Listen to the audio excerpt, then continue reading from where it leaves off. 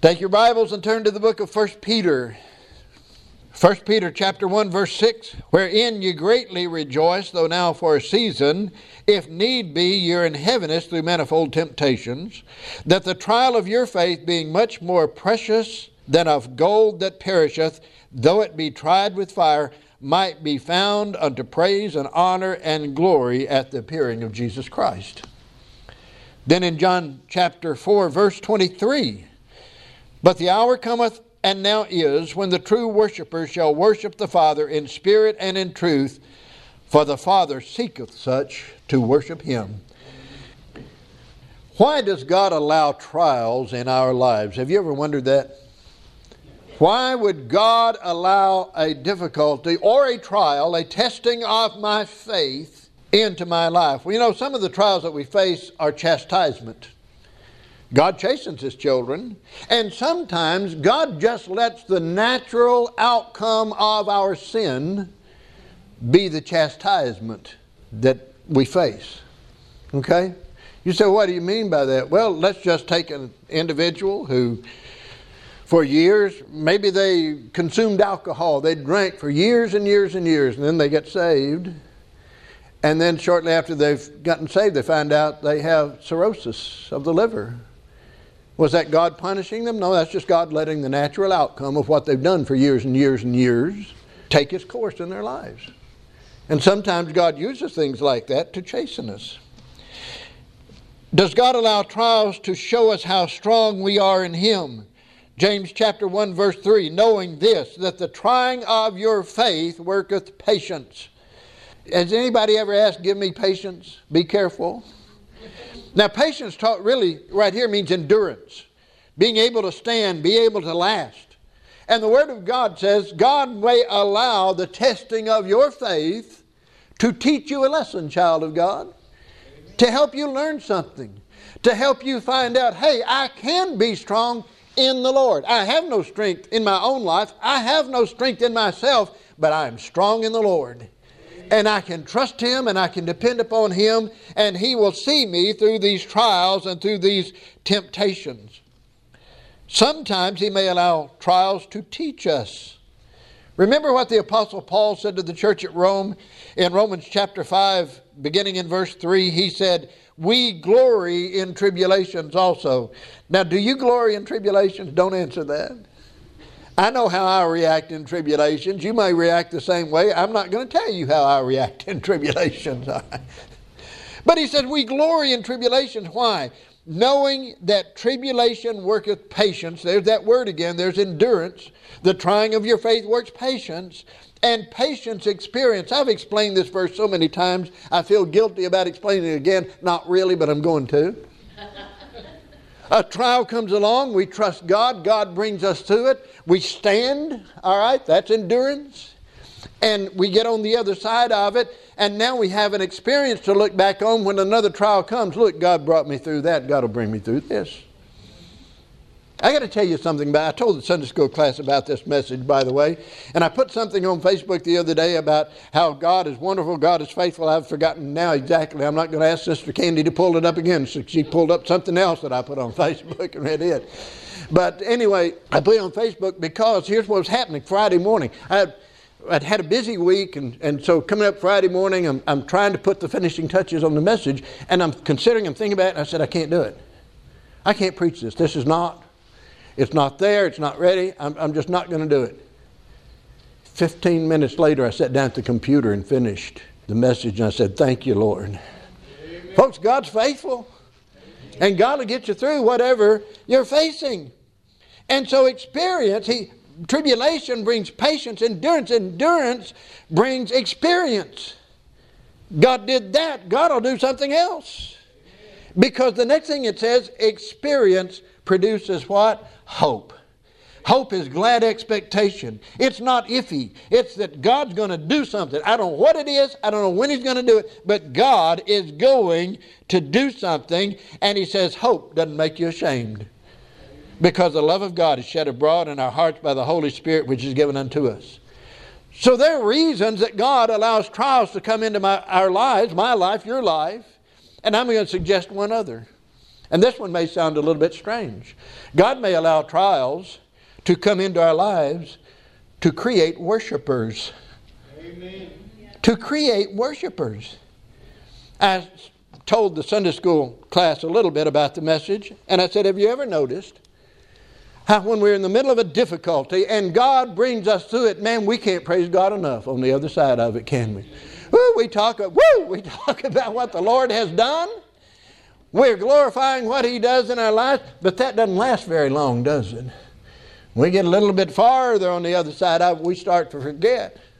But sometimes God allows that to create worshipers. Jesus is talking to the Samaritan woman in John chapter 4.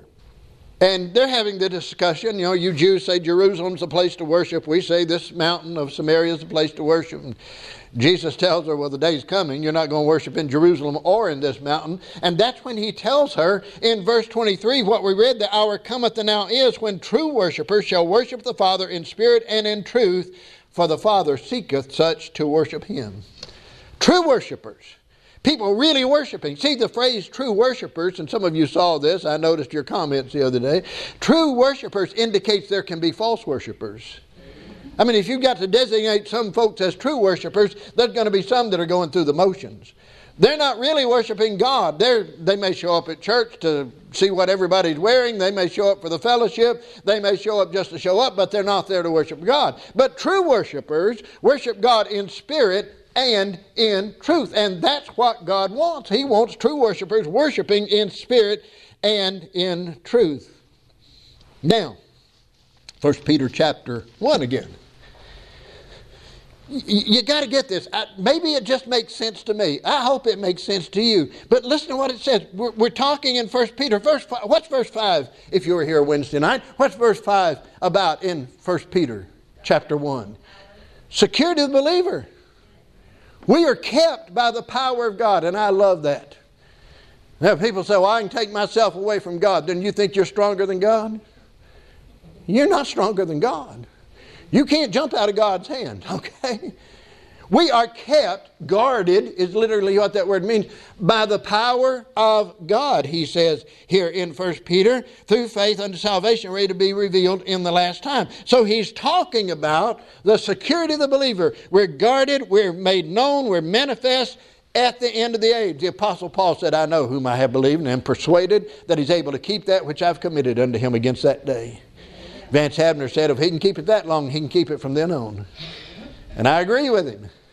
So see, you're secure if you know Jesus Christ as your personal Savior. One of these days, our full salvation will be realized. Right now, our spirits are saved. We're supposed to be working on our flesh and on our minds by understanding, studying, being present for the preaching of the Word of God.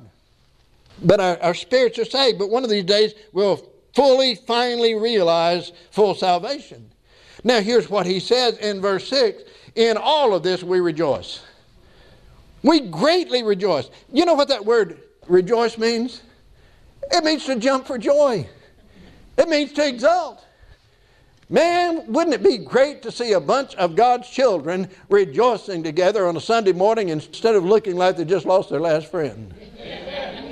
That means smile, all right? Okay?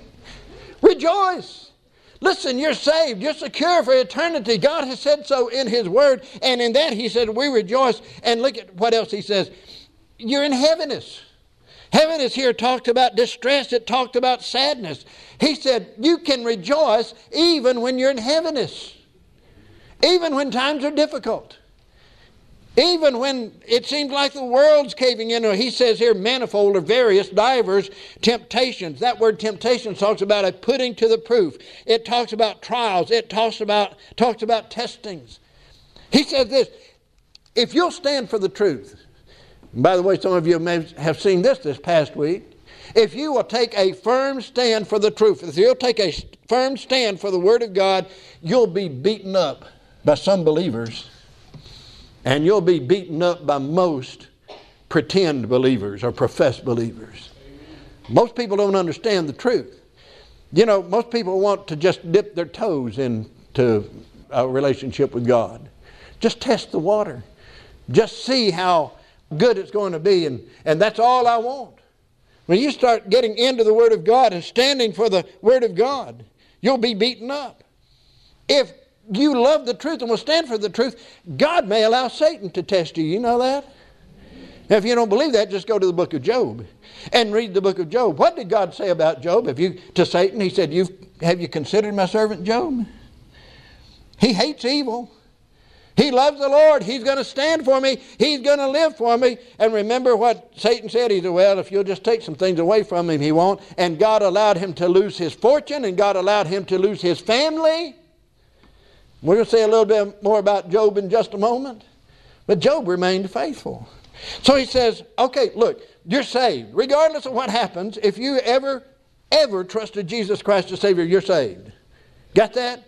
Even when trials and temptations come, and because of that knowledge, you ought to rejoice. You ought to just be jumping for joy, child of God. Now, nobody enjoys tribulations, I understand that. Nobody enjoys trials, I understand that. But that's not what we're jumping for joy about. We're jumping for joy about, hey, these things cannot affect my salvation. Amen. And they really shouldn't affect our joy. You know it? They may affect our happiness. Happiness and joy are different. But they should not affect our joy. And then, it gets even better. Verse 7, he tells us that these testings, we ought to consider them much more precious than the testing of gold by fire. You say, what? We ought to consider testings much more precious than gold and the trying of gold by fire. Well, why should I do that? What does fire do to gold? It proves it, first of all. It's hard to burn gold, and it purifies it. If there's any kind of dross, anything that's not gold, it'll burn it out, and you'll still have the gold. So fire both proves and purifies gold. Well, what should testings do for a child of God? Number one, they ought to prove us.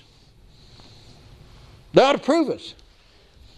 A truly saved person, you get what I said, a truly saved person is not going to just quit God the first time trials and testings come along. Amen. How do you tell the difference between somebody that's saved and somebody that's not? Just watch them during trials. Just watch them during testings and tribulations and see how they react. Listen, if because of trials you can just walk away from God, it's pretty good evidence that you never walked with Him in the first place. I've seen people just decide to quit serving God. Were they saved or lost? I don't know, but I know what the evidence says. I know what they seem to indicate when they just give up on God. So trials will prove us. And trials will do this also. They will purify us.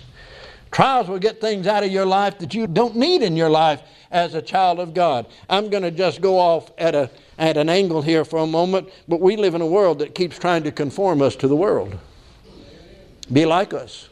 Live like us. Think like us. Have the morals or immorals of us. And I had a thought yesterday. I wrote it down. I said, well, this will preach one of these days. I'll get it all figured out. But America's addicted today. You realize that? America's addicted to pills and pot. Okay? America's addicted to pills and pot. America's addicted to pornography. And America is addicted to perversion. And it's saying to our young people, and to you and to me, come be like us. Go up to that church on Sunday if you want to and act like you're all religious, but get out here Monday through Saturday and be like us. We won't give you any problems. And Romans 12:2 says, be not conformed to this world, but be ye transformed by the renewing of your mind, that you may prove what is that good and acceptable and perfect will of God. We're not to be conformed to the world. We're to be different, and that's what most people want, or don't want, is to be different. Now let's go back to verse 6. All right? Wherein you greatly rejoice. Because of verse 5, we should rejoice and worship God in the security of our salvation. 1 Thessalonians chapter 5 verse 18 says, in everything, how much? Everything. In everything give thanks, for this is the will of God in Christ Jesus concerning you. He didn't say for everything, right? I mean, I don't rejoice and I don't I'm not thankful when trials and tribulations hit me and cause me problems, but in the midst of those trials and tribulations, you're not to say, well, I lost a loved one, I'm thankful for that. No, that hurts. I understand that. But what we should say, in the midst of it, we ought to just be thankful to God. Amen. And that's what that verse is saying. Is it possible? Can we really give thanks to God in the middle of trials and in the middle of difficulties? Well, we should. Not only can we do that, we're instructed in the Word of God to do that. Amen. In everything, give thanks. So what we're going to see in this message this morning is how God moved in the lives of some folks. And He took them through trials and tribulations and created worshipers. Okay? And very first one is all the way back in the book of Exodus. Exodus chapter 14. Most Baptist folk can find Exodus, Genesis, Exodus, okay? It's the second book of the Bible. Genesis chapter 14, and I call it Red Sea worshipers, all right? Look at these first four verses right quick. And the Lord spake unto Moses, saying, Speak unto the children of Israel, that they turn and encamp before Pihahiroth, between Migdol and the sea, over against Baal-zephon. Before it shall ye encamp by the sea. For Pharaoh will say of the children of Israel, they are entangled in the land, the wilderness hath shut them in, and I will harden Pharaoh's heart, that he shall follow after them, and I will be honored upon Pharaoh and upon all his host, that the Egyptians may know that I am the Lord. And they did so. You realize what God's saying? He's bringing them out of Egypt. And as He brings them out of Egypt, He says, stop. Camp right here on the Egyptian side of the Red Sea. Now, wait a minute, Lord. The Egyptians are following us. And you want us to camp on this side. We're not warriors. The Egyptians are after us. You want us to camp on this side of the Red Sea? What are you doing? God says, you just wait. I'm going to show you something, and I'm going to show the Egyptians something. So you just hang on for just a moment. Well, now look down to verse 10. When Pharaoh drew nigh, the children of Israel lifted up their eyes, and behold, the Egyptians marched after them, and the children of Israel cried out unto the Lord. You realize where God's bringing them? He's bringing to a point of difficulty, a point of where they say, what are we going to do? You ever been there? You ever faced a trial of difficulty? You say, I don't know how am I going to handle this? Where did you turn? Look where they turned. They cried out to the Lord. They said, Lord, we weren't planning on this. You put us here on this side of the Red Sea, and you just told us to camp here. God is bringing them to the point of total dependence upon Him. And listen, I think we need to be brought to that point sometimes. Verse 13. And Moses said unto the people, because they're afraid now, wouldn't you be if you had we're not just talking about some little army, we're talking about some of Pharaoh's best charioteers, some of his fiercest soldiers, and they're coming after these Israelites. I'd be afraid too, all right? And Moses said unto the people, Fear ye not, stand still and see the salvation of the Lord, which He will show to you today. For the Egyptians whom ye have seen today, ye shall see them again no more forever. What's the first thing He says? Don't fear. Fear ye not. And then He says this, stand still. Now I tell you what, if I'm on the bank of the Red Sea and the Egyptians are coming after me, my feet are going to get a little edgy right there. Come on, Lord. We got to go. We got to get out of here. We got to do something. We got to go some way. Now just hold verse 13 for a moment and listen to these two verses. Psalm 27:14. Wait on the Lord. Be of good courage, and He shall strengthen thine heart. Wait, I say, on the Lord. Have you ever run ahead of God? And God says wait, and you say, no, I need to do something now, and you go ahead and do it, and it all falls apart. It turns out disastrous. Why? Because you didn't wait on the Lord. The hardest thing to do is wait. Listen, I have a wife and a daughter. I know how hard it is to wait. Oops, I got that look. It's hard to wait. And God says wait. Now listen to Psalm 37 verse 7. Rest in the Lord and wait patiently on Him. See, if you'll wait on God, you can rest in God. It's when we get ahead of God that we don't rest, because we're trying to do God's work for Him. He says, rest in the Lord. And again, it's one of the hardest things in the world for God's people to do. Go back to verse 13 now. He says, for the Egyptians whom ye have seen today, ye shall see them again no more forever. They're coming after us. That's all right. Wait here. Why, Lord? Because I'm going to wipe them out. You're not going to see them anymore. Folks, we're talking about faith. We're talking about dependence upon God here. Verse 14, the Lord shall fight for you. Don't you love that part?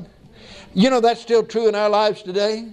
The Lord will fight for us. The Lord shall fight for you, and ye shall hold your peace. Don't worry about it. God's got this. We'd say it that way today, wouldn't we? God's got this. He is going to take care of this.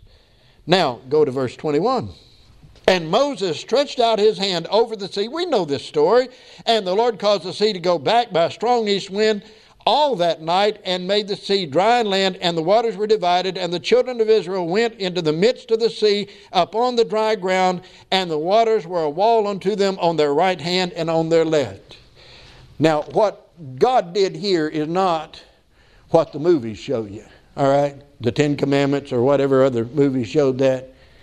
God didn't just open up a little path and they walked two by two. Because we're talking about, remember, the Israelites went down into Egypt, 75 people. They went down a family. They came out a nation of 2 million people. We're talking about moving 2 million people through the Red Sea. And so it's going to be wider than 2 by 2, all right? God did a marvelous thing. He held back the Red Sea. If they'd been going 2 by 2, they ought to be finishing up just about now. 2 million people. But no, He moved this mass of people through the Red Sea and held back the waters of the Red Sea. And in fact, it says they went on what? On dry ground. Verse 26. And the Lord said unto Moses, stretch out thine hand over the sea, that the waters may come again upon the Egyptians, upon their chariots, and upon their horsemen. And Moses stretched forth his hand over the sea, and the sea returned to his strength when the morning appeared, and the Egyptians fled against it, and the Lord overthrew the Egyptians in the midst of the sea. The Egyptians are wiped out.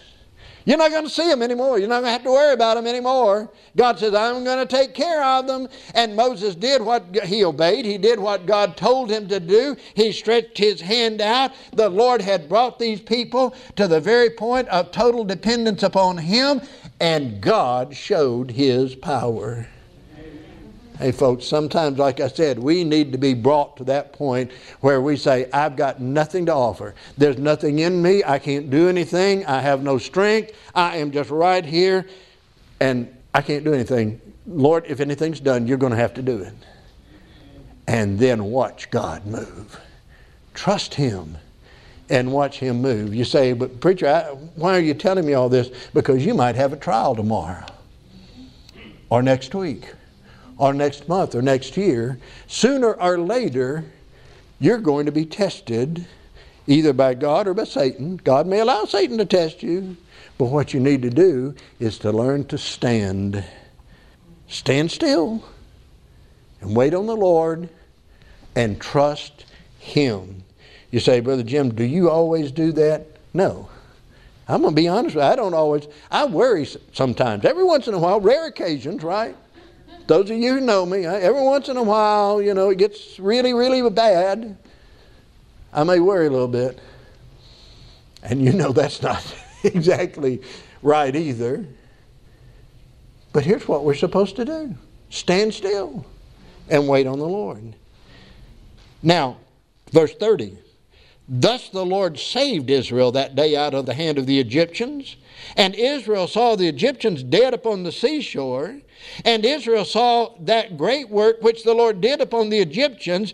And the people, get this, feared the Lord and believed the Lord and His servant Moses. You see what it says? Israel saw, Israel feared, and Israel believed. See, sometimes we need to see God move so we'll learn to trust Him more. Amen. And then you continue to look at it, and what are they doing? Exodus 15 is that song of Moses, that praise of God for his deliverance. You know what they're doing? They're praising God. They're worshiping God. Now, it didn't last long, did it? They get out a little bit farther and they need water and they start complaining against God again. They start griping. But at least at this point, they're glorifying God. They have seen God work and they're worshiping God. Listen to the 150th Psalm, verses 1 and 2, and then verse 6. Praise ye the Lord. Praise God in his sanctuary. Praise him in the firmament of his power. Praise him for his mighty acts. Praise him according to his excellent greatness. Verse 6 says, let everything that hath breath praise the Lord. Praise ye the Lord. Do you have breath? Oh man, I'm going to have to perform mouth to mouth on some folks here this morning, okay? Do you have breath? Yes. Thank you. Praise the Lord. Woo! Right? Okay. Praise God. That's what we're supposed to do. Now let's move from there over to the 18th chapter of 1 Kings. 1 Kings chapter 18, we go from Red Sea worshipers to Mount Carmel worshipers. You have to understand what's going on here in the 18th, 19th chapters of 1 Kings. The nation has languished under a spineless, idolatrous king named Ahab. And his wife was worse than him. You know what her name was? It was Jezebel. I don't know of many people that name their children Jezebel these days. She was a domineering, idolatrous woman. In fact, she is so vile that we use the term Jezebel to describe a really immoral, wicked woman these days. In fact, the Lord used the term Jezebel in the book of Revelation, in the 2nd chapter of Revelation, to talk about the church at Thyatira. One of the things that he had against that church, he says, that woman Jezebel, you allow that woman Jezebel to teach and to seduce my servants to commit fornication and to eat things sacrificed unto idols. That's Jezebel. That's what she was. And the nation had moved in to a great part to the idolatrous worship of a false god named Baal. And they tried to hold on to Baal with one hand and on to God with the other hand, and you cannot do that. Amen. You can't be worldly Monday through Saturday and a Christian on Sunday. Okay? If you're going to be a Christian, you need to be a Christian 24 hours a day, 7 days a week. There's no time that you're off duty as a child of God. So let's go to verses 17 and 18 here in chapter 18. And it came to pass when Ahab saw Elijah, that Ahab said unto him, art thou he that troubleth Israel? They encounter one another, and Elijah's been going about doing what God told him to do, preaching God's word, stirring things up. You know, a preacher ought to sometimes stir things up, you think? Amen. I'm going to make a comment in a moment. I'll repeat myself in a moment, but you know why there's ice cubes in the pews these days? Because there's no fire in the pulpit. Amen. What does fire do to ice cubes? It melts them. You get some fire in the pulpit. And remember when we were preaching that series, I was preaching that series on Elijah, I prayed, I want God to make me an Elijah. Amen. I want to be an Elijah in this day and age. I don't know what's going to happen with all of that, but that's what I want to do. And maybe that's affected my preaching. I don't know, but since that time, I've felt a little more freedom, okay? But he said, are you the one that's out here troubling the nation? Hey, preacher, shut up. You're causing problems. Quit opposing perversion. Quit opposing pornography. Quit opposing pills. You know, just let people do what they want to do and quit preaching that word of God. No, I'm going to preach the word of God. Okay? If you want to call it troubling the nation, I'm troubling the nation. And what did Elijah respond? Well, look at it. Verse 18, he answered, I have not troubled Israel, but thou and thy father's house, in that ye have forsaken commandments of the Lord, and thou hast followed Balaam. Listen, folks, it's not the Lord's churches that are troubling this nation.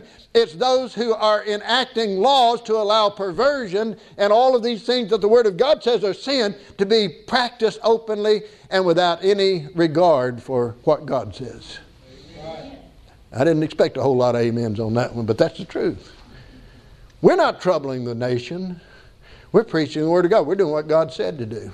We're standing where God said to do. I tell you something else that's troubling the nation is churches that don't have any backbone that won't stand for the truth. Amen.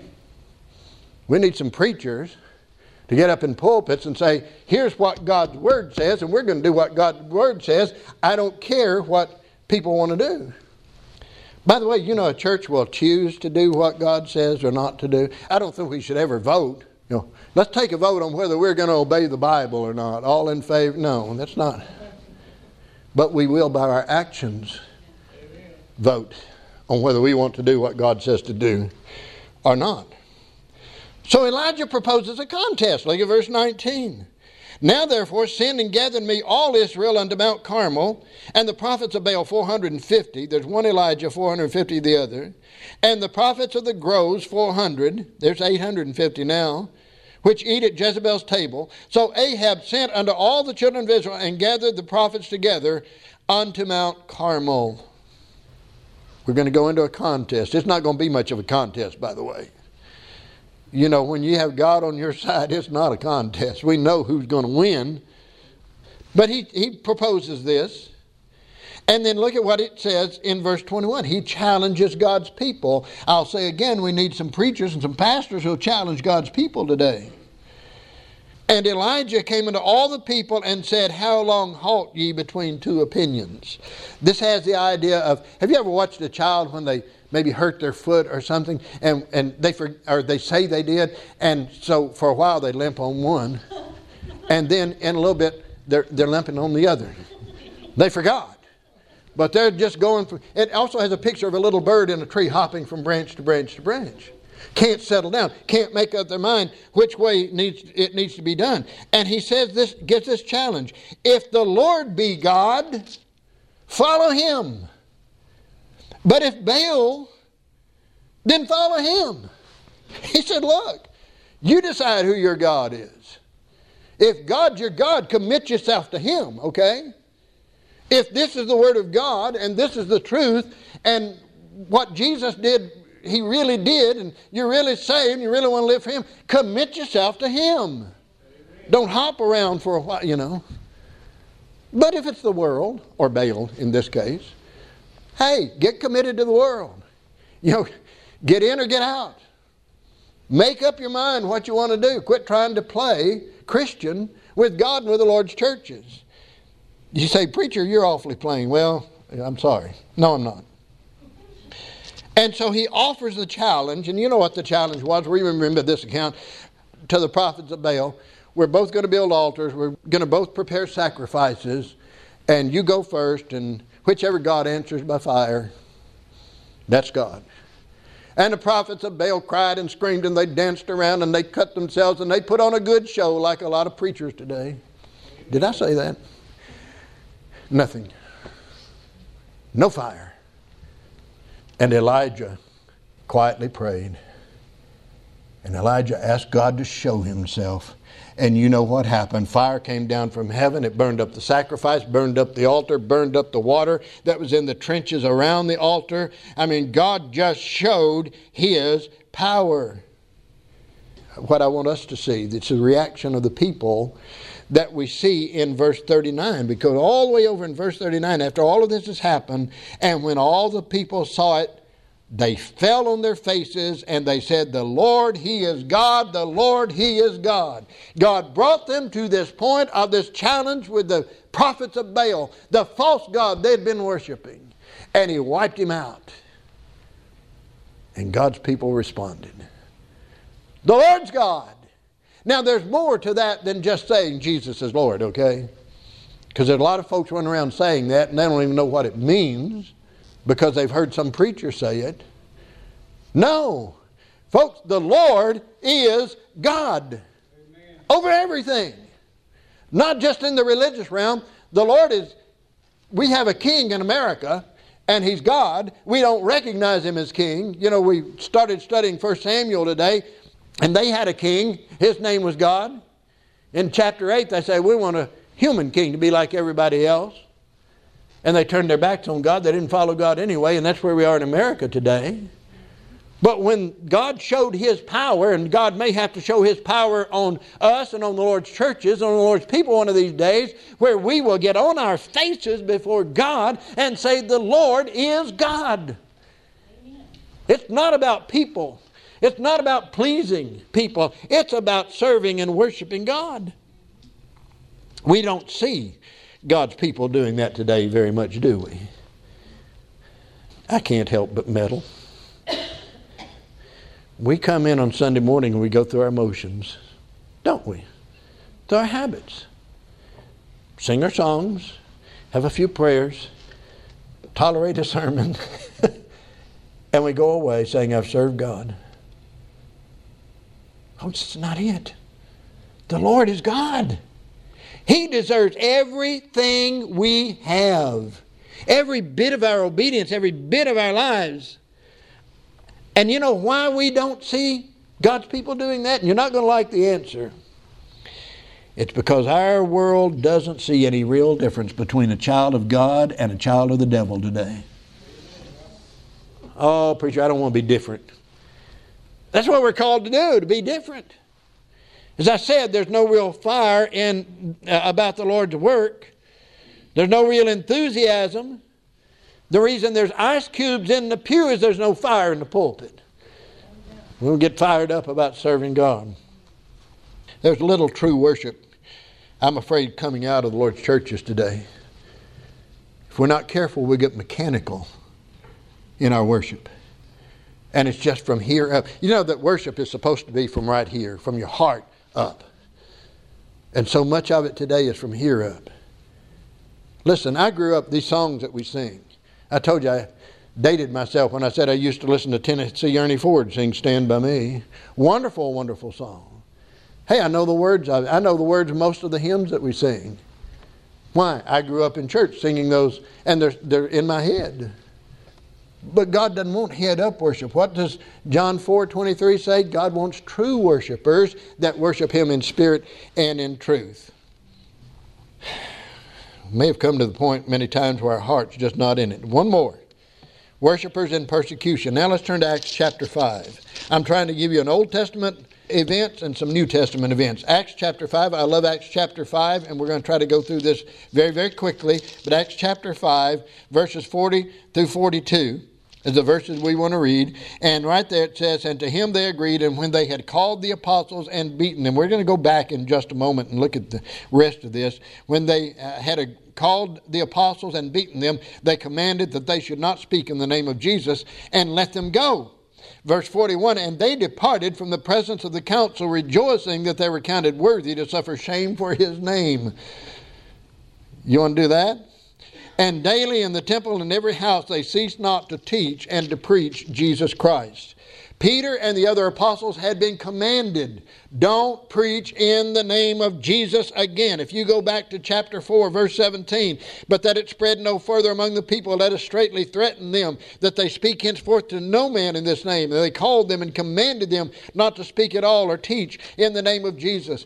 In spite of being told that by the authorities, what happened? Chapter 4, verse 33, and with great power gave the apostles witness of the resurrection of the Lord Jesus, and great grace was upon them all. You couldn't shut them up.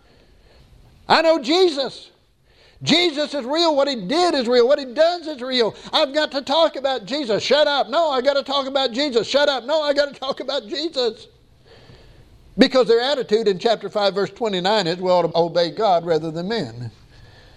And that's true. Back to chapter 5 now. They departed, verse 41, they departed from the presence of the council doing what? Rejoicing. This is a different word from the other word rejoice. They departed from the presence of the council rejoicing that they were beaten? No. Rejoicing that they were counted worthy. That means deemed entirely deserving. They were counted worthy to suffer shame or to be dishonored or to be despised for His name. Would you rejoice if you were counted worthy to suffer shame for the name of Jesus and for the cause of Christ? I think there's an attitude about Christianity today is it's all supposed to be sunshine, lollipops, and rainbows, you know. Everything, I'm a child of God. Nothing bad's ever supposed to happen. And everybody's going to love me. If you will stand up for the truth, the world will not love you. I'll say it again. Amen. Who counted them worthy to suffer shame? God did. Okay? God counted them worthy. Why? Because He knew He could depend upon them to stand true, even in the face of persecution, in the face of difficulty. Just like Job. I said we're going to say more about Job in just a second. We're going to wrap this up. I'm sure they didn't like the beating. I wouldn't like to take a beating. It hurts. It feels bad. But that's not what they're rejoicing about. They're rejoicing, this is for the Lord. God looked at me and counted me worthy, wow, to suffer shame for the name of the Lord Jesus Christ. I mean, you can't get a better compliment than that, can you? Well, I don't think you can. So what did they do? After being beaten and threatened and rejoicing that they were counted worthy. And daily in the temple and in every house they ceased not to teach and preach Jesus. Hey, the only way to shut us up is for us to be taken up. How'd they shut Stephen's mouth? They had to stone him to death, okay? That's the only way. And he was dying, he glorified God. Could we glorify God as the life was passing from us? I said we're going to say more about Job, and this is it. And then we're going to wrap things up. Job's one more example. I said he lost his fortune, he lost his family, and what did Job do when that happened? Job chapter 1 verse 20 says, Then Job arose and rent his mantle and shaved his head and fell down upon the ground and worshipped. God put Job in a trial. He allowed Job to be put in a trial by Satan. And Satan touched everything material in his life, even his health. And Job said, I'm going to worship God. He said, though at one point, though he slay me, yet will I worship him, will I serve him. He said, though the skin worms destroy this flesh, with mine own eyes I shall see my Redeemer. Job trusted God. And Job worshiped God. He stayed true to God. Oh, there's so many others in the Word of God that we could name. We could name Daniel. We could name the 3 Hebrew children. What about Esther and Mordecai? God brought them to a place to save the entire Jewish nation. Naomi and Ruth. I mean, Naomi lost her husband. Ruth lost her husband. Ruth went to a strange land and said, I'm going to be dedicated to your God. I'm going to be dedicated to God. What about the Apostle Paul? I mean, we just name people over and over and over that God allowed them to be in times of trials and they worshiped Him. Now listen, not every trial that we face is allowed by God to help us worship Him. Some of our trials are of our own making. We do things. But I'm going to leave you with a question this morning as we close this message. Is my faith in God great enough that I can endure and experience difficulties such as these and still worship and praise God? Do I trust God that much?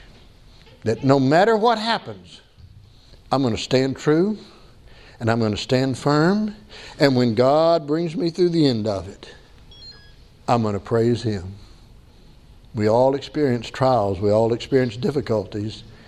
Don't look at the difficulty. Look for God in the midst of the difficulty, in the midst of the trial, and worship Him.